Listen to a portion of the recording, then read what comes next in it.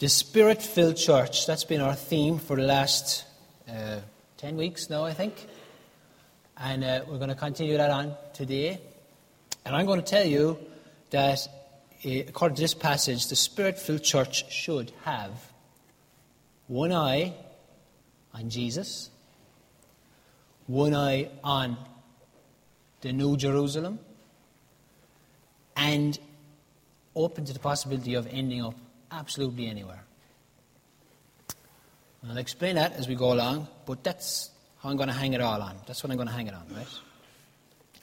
So last week, Christoph's sermon covered the conversion of Cornelius, a Roman soldier, and of his family and his household. And I'm sure that any of you who were there for last week's sermon, when you were listening to Billy there speaking, you saw that for some reason, today's reading includes that same story. Almost, in fact, word for word, the first half of it. And there are some differences, actually, but essentially it's the exact same story. And in the rest of the chapter is kind of a more intense version of what happens to Cornelius. See, what I mean is, instead of one non-Jewish man and his family coming to faith in Jesus, a whole city of non-Jewish people come to faith in Jesus. Well, not the whole city, but you know what I mean, right? And so it's more or less true to say that the big point of chapter 11, this chapter that we're in here, and the big point of chapter 10, that is kind of the same. That's the gospel is not just for the Jews, it's for the whole world. And some of the application of that point that Christoph brought out to us, which was that because of the gospel, we have to take, or because the gospel is open to everyone, then there should be no barriers on where we go with it or who we decide gets to hear that gospel. And on the back of that then, we shouldn't be surprised by the people that God brings into our lives. Peter was surprised. And if we're following the lead of the Spirit, so also will we be. Furthermore, and I might have been dreaming this, but I think he made this point, sectarianism, prejudice towards other groups of people, racism, that just can't be a part of our lives. We're called to love and to talk about Jesus, the Messiah, to everybody. Right. That's some of the stuff that Christoph brought to our attention last week, right? But if that's the case, if these two chapters are telling the same story, if that just, or if this one today just happens on a larger scale than the other, should I then just, say, well, you heard Christoph last week, that's it? No. For two reasons. Firstly, this story of what happens here in this city called Antioch, where the gospel, the good news story at the heart of which Jesus, who is God, died on our behalf to reconcile us to God. This story, which changes lives wherever it goes, begins its march out into the furthest corners of the world from this city. And that does have something to teach us about how we do ministry in Belfast. That is a little different to the story about Cornelius. And secondly, these two chapters, or this chapter in particular, these two chapters, they give us an opportunity to step a little bit back and look at where these events here in Antioch fit into the bigger story of the whole Bible. Now, when I say opportunity, I'm not just doing it for the crack, but what we'll see is that one of the main reasons that the gospel takes off in Antioch is intimately connected to why and how we should do likewise. We'll talk about that a little bit later. How and why we should do likewise in spreading the gospel. Firstly, right, let's look at what happened in this city in Antioch. I don't know. No, it's all right. Antioch is about a couple of hours north of Jerusalem. It's actually closer to Tarsus, where Paul came from, and there's an island off the coast, Cyprus, where Barnabas came from. And to recap, what happens is that so far, most of the evangelism done in Acts is, if not all, bar two instances, was between Jewish believers and Jews. But then after Stephen's death in chapter 7, the early church experiences this persecution, and the church scatters all over the place, right? Well, not all of them, but a lot of them leave Jerusalem. And as a result of this, some disciples end up in Antioch, where they start telling the gospel to non-Jewish residents, right? You know this story? You probably know this story. And then God blessed their efforts. So when the Jerusalem church hear about this, they send Barnabas up to check it out. Barnabas goes and he sees that there's loads of people being converted. He thinks it's great. At some stage, Barnabas goes looking for Saul, who will become the Apostle Paul. He comes, and the work just grows and grows, to the point where the church in Antioch actually starts to support the church in Jerusalem when there was a famine in Jerusalem, right? All good. So to sum it up, it starts off with a few men evangelizing, and it would appear that a kind of a revival breaks out. And eventually it gets to the stage where this city, to which people are sent to do the work of the gospel, itself becomes a place where people are sent out to do the work of the Lord. So it was planted, started, grew, became mature. It's good stuff. And in fact, we know from church history that Antioch became a very big centre for early Christianity. Right? So, that's happening there. But what does that have to do with us here today in Belfast? Well, consider this, right? When Barnabas went to this city, at the time that he did, it was the third biggest city in the Roman Empire. And it was kind of like an ancient Amsterdam. It was known in the Roman Empire. There was a phrase, I don't know, I don't speak Latin, but there was a phrase about how Antioch was basically a very immoral place. It was like a common phrase they used. And you know, if the Romans are saying that this place was immoral, then it really must have been, right? And I think the reason for that level of immorality was that 5 miles outside of the town, there was this big religious centre where they worshipped these... they had a temple for 2 gods, Artemis and Apollo. And prostitution was rampant there. Prostitution was one of the ways that you worshipped these gods. It was also a very, very multicultural place. Apparently it had 18 distinct ethnic areas, which is something, and something that we're familiar to us here is that apparently they were separated by high walls when it was first built. Because the guy who built it, I think his name is Seleucus or something, he realized that to have all these people together would be a lot of fights. So they built these massive walls. But they had common areas as well, though, so it wasn't like they were totally separated off from each other. Yes, each group apparently lived in their own section. But because the rulers understood, that's how you keep the peace, you keep people apart. So your home was where you slept, it was where you kept your stuff, your animals. But there was a lot of common areas in the city where the trade and the rest of life happened. It had a population of over 500,000. It's a bit bigger than Belfast, but you're probably saying to yourself, well, it's not that big. London, Paris, no, they're big cities. Yes, but that's true. But the reading that I was doing about it, it said to me that area-wise Antioch was fairly small, but it had a population density that was twice of Manhattan. Manhattan in New York. And remember though, New York builds, 100 stories into the sky, but Antioch can only go 5 because they weren't that advanced. So they were jam-packed in. And even that doesn't give a full picture of what life was there like, because most families lived in one room. Everything that had to be done was done in that room, in front of everyone else. And also, there was no middle class. It was just, you were either rich or you were poor. You were either a slave or you were free. Toilet facilities were nothing like what we were used to, mostly because water could only be brought into a room in a jug. There was no taps, there was no pipes. So you wouldn't be wasting your water on washing yourself, and besides, they had no soap. So to bring it all together, right, this city was densely packed in with many different people groups in it. So it was very very multicultural, very pagan, although there was a Jewish community there, but otherwise very pagan, full of poverty, disease, and dirt. Right? Are you picking up what I'm putting down? You getting a picture of the place? Good. So why am I telling you all this? Well, I'm doing so because I want you to see that Antioch was ripe for the gospel. It was ripe in 2 ways. Firstly, it just completely lacked privacy. It was not a place that you could hide being a Christian. It was physically impossible. I'm told as well that the streets were like, this wide. So if you leaned out the window, you could talk to the guy on the other street. Everyone was right up in your face all the time. And if you had a big family and you're all in the same room, you get the picture. Secondly, it was physically impossible to hide your face because it was obvious that you weren't going to the temple. It was obvious to everyone that you didn't join in all the strife and the fighting between the groups.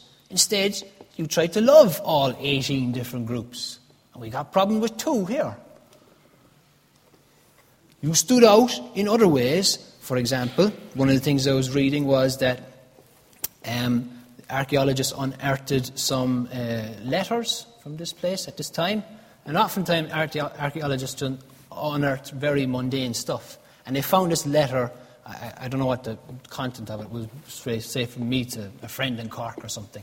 And there was a line in it at the end, kind of a throwaway line, and it said, when the child is born, if it's a girl, kill it.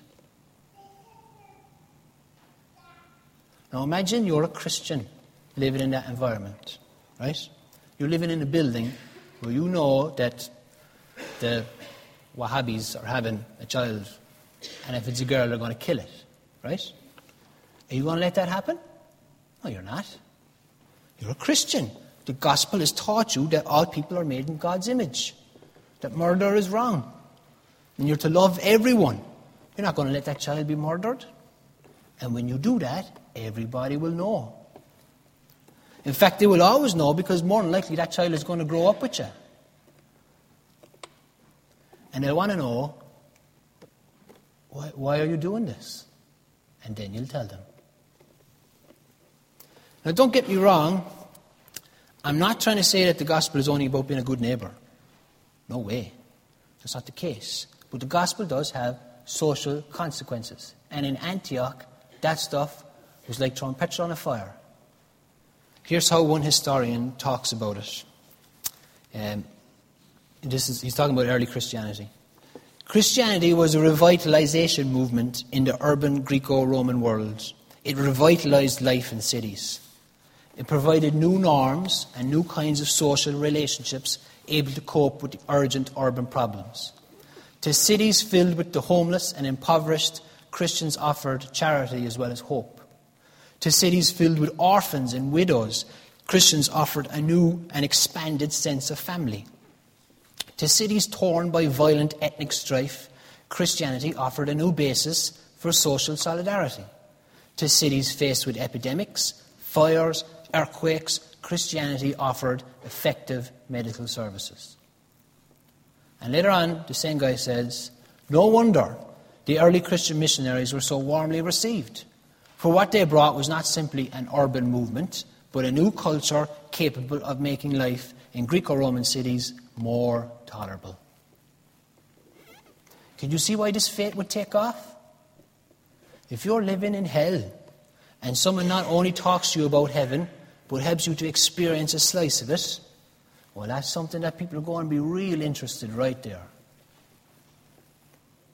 Thomas Chalmers was a Church of Scotland minister, and he wrote a lot of stuff about poverty and solutions for poverty, I think sometime in the 18th century. And after he died, someone was asked of his contribution to the city he lived in. I think it was Glasgow. Somebody could correct me later on. And the response was, he warmed it. He warmed it. Do any of us, because of the outworkings of our faith, bring warmth to our city?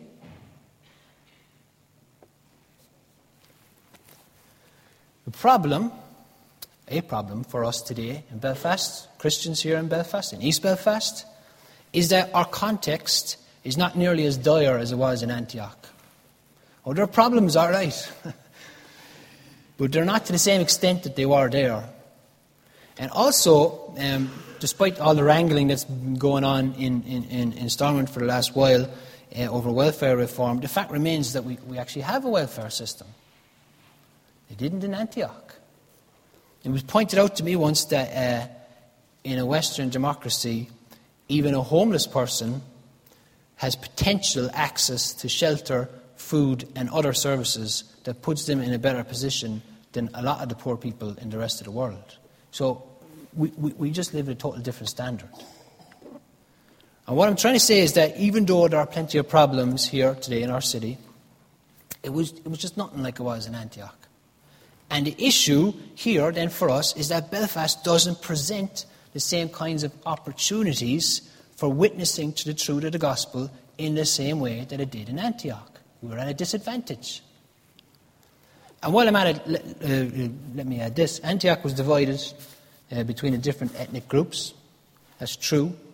But I'm led to believe that this division only took place at home, at night. During the rest of life, you were forced to mix with everyone else.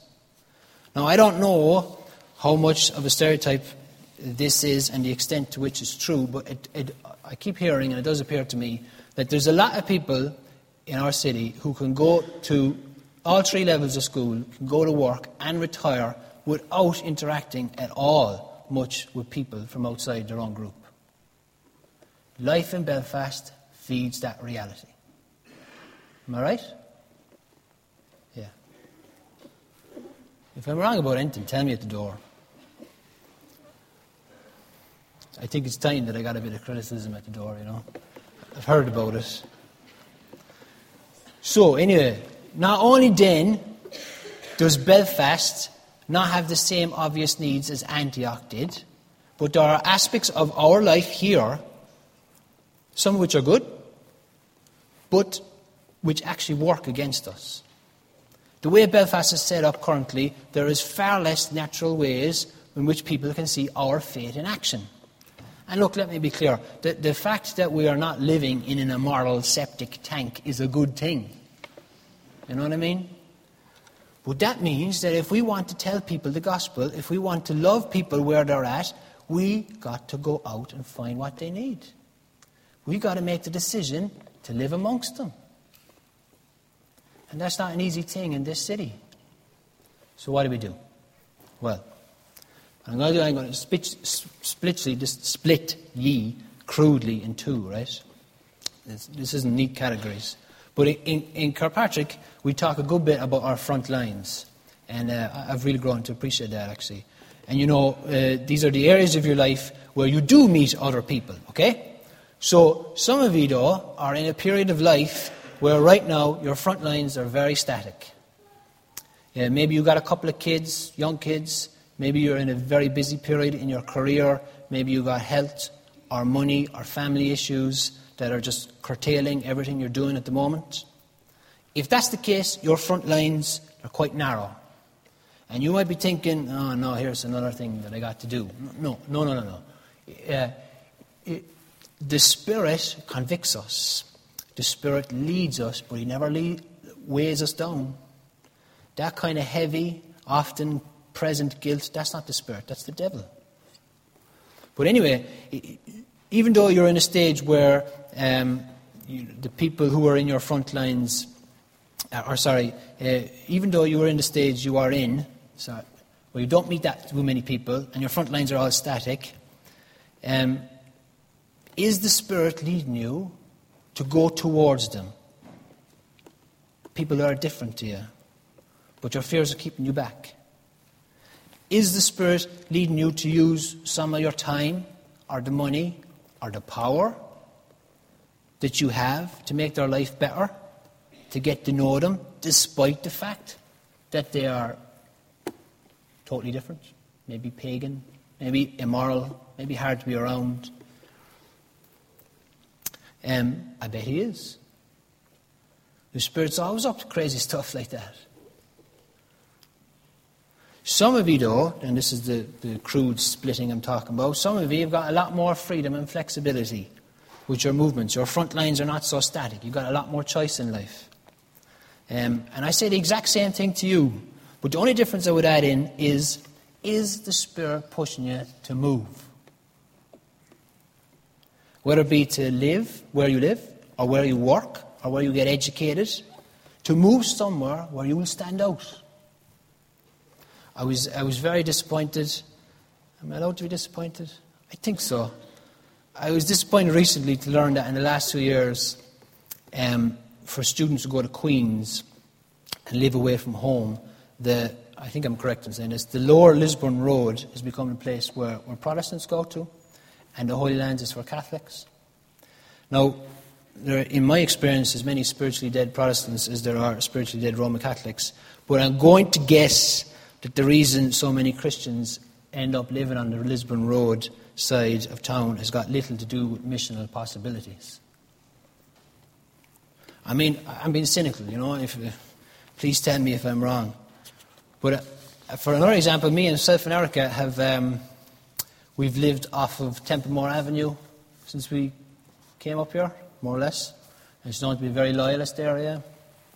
It sees a lot of parades, which I've actually enjoyed, to tell the truth, but there's a good few murals, flags, colours. Although, in fairness, we're in a cul-de-sac that's off it. It's a new development, 15 years old. It might as well be out in the countryside. But I don't know if there's any locals in there at all. But whenever we tell people that we live there, and I haven't got this reaction from Kirkpatrick, in fairness, but whenever I tell people, I live off Templemore Avenue, they're like, all right, yeah. How's that going? Are you okay? Now, I can understand, to a degree that you're concerned and there's trouble down there, and particularly for some of my accent, that might be a big issue. But it's the best place I've ever lived. I could have lived out here, or we could have lived over in West Belfast, no problem. But if we hadn't moved there, we wouldn't have half the experiences that we've had in the last 2 years. You see, when you follow the Spirit, although we weren't really following the Spirit, we were following Beaver Lettings, but we'll just say the Spirit was working through Beaver Lettings.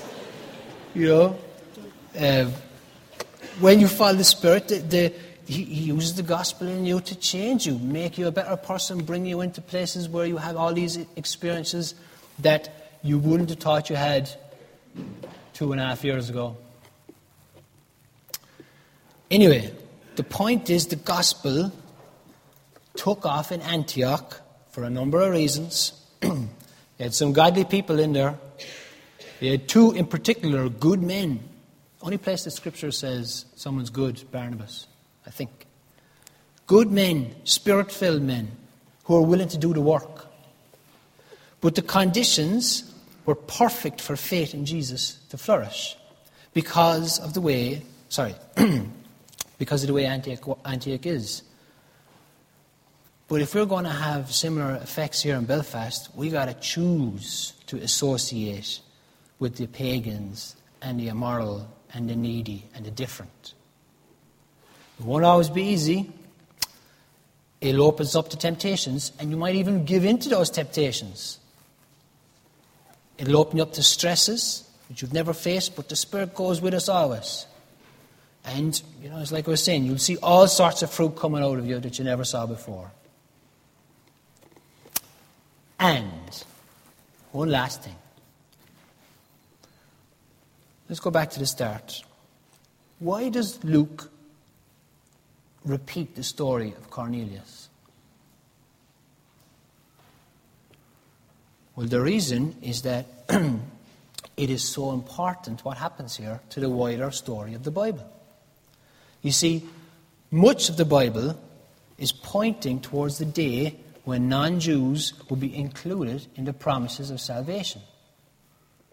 And this case of Cornelius, he's not just a non-Jew, he's a Roman centurion.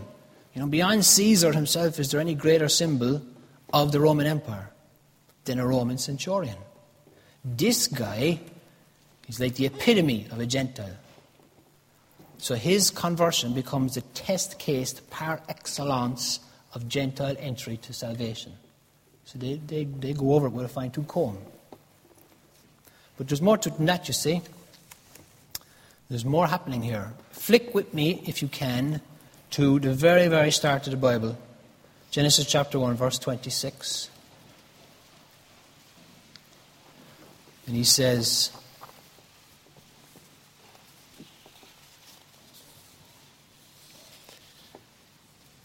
a very famous passage, and God said, verse 26, Let us make man in our image, after our likeness, and let them have dominion over the fish of the sea, and over the birds of the heavens, and over the livestock, and over all the earth, and over every creeping thing that creeps on the earth. You see there where he says he's made us in his image? There's a lot of discussion about that. But the meaning of it is to be found in the verse itself. What does it say there? It says we are to rule over the fish, the animals, and the earth. In other words, being made in the image of God is connected to God's authority. It's connected to authority. We are his ruling representatives. As we go out all over the earth, we go out as representatives of God. Before the Republic got independence, there used to be a representative. Actually, before the Republic became a republic, I think he was still there for a while. There used to be a guy who represented the king, and he was called the Lord Lieutenant. Am I right in saying that? I think I am. We are God's Lord Lieutenants over this earth. We represent the king. And, just hold that in your head, right? Look there at verse 15 of chapter 2. Just over the page. The Lord God, this is what it says, the Lord God took the man and put him in the Garden of Eden to work it and take care of it. One little line, blink and you'll miss it. You see, we tend to look at the Garden of Eden as some kind of vegetarian, New Age, hippie paradise, you know. And it kind of is in a way. But actually, paradise is where God lived on earth. Eden is a form of a temple. And the reason that we call Eden and think of Eden as paradise is because God, our God, and man, us, lived together in harmony. That's what made it paradise. So, I know you're wondering, where am I going with all this, right? Just put it all together. The fact that we are God's Lord Lieutenants, we represented him. The fact that we are his priests, we look after his temple. And the fact that he commanded us to multiply, in other words, to have children and to fill the earth, you add all of that together, and you see that God's original plan was for us to build an earth with God at the center of it. In other words, to spread the Garden of Eden all over the planet. Have you heard this before? Spread the Garden of Eden all over the planet. That was the plan. It was the original idea, but you know, it didn't work out. Something happened. Evil entered the world. The devil tempted us. And now instead of us ruling the world on God's behalf, Satan ruling it for a while. And we've been paying the price ever since. But, this is where today's story comes in, God set things in motion to put his plan back in action. He didn't leave the earth totally. For a while, his presence was found in the tabernacle. Then his presence was found in the temple. And then, of course, what replaced the temple? Jesus. And where does Jesus live? In us. So the plan is coming back again. And we're at this next stage in the plan to spread the presence of God all over the earth, just as it was originally intended. And just for completion's sake, the story doesn't end with us. Now, whether there's another part to be played by another temple in Israel, I don't know. Certainly a possibility. But I do know that at the end of Revelations in 21, it shows us this final picture of all of this. And it's this new Jerusalem, a city which will fill the entire earth, where everyone who has followed Jesus as their Lord will live and walk with God once more. Paradise will be here. And why am I telling you all that? I'm telling you all that because as the Spirit calls you to go out amongst your neighbours and friends and colleagues who don't follow Jesus, you'll face fear, maybe accusation, temptation. You'll feel inadequate, unprepared. But that's okay. Because despite all evidences to the contrary, you and I have been made to do this. Every single one of us is called and equipped to be God's representatives on this planet. We actually have an urge to go out. Because that's what we're made for. And as you see that Son of God as you see that the Son of God has made his home in you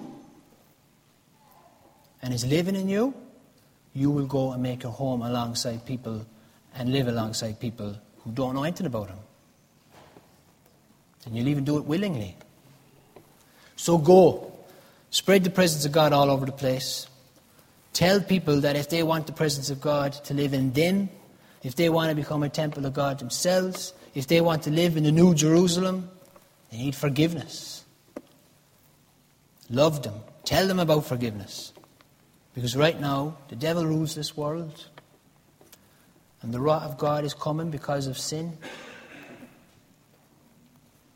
And all of this, then, is why we keep one eye on the man himself and one eye on where we're going.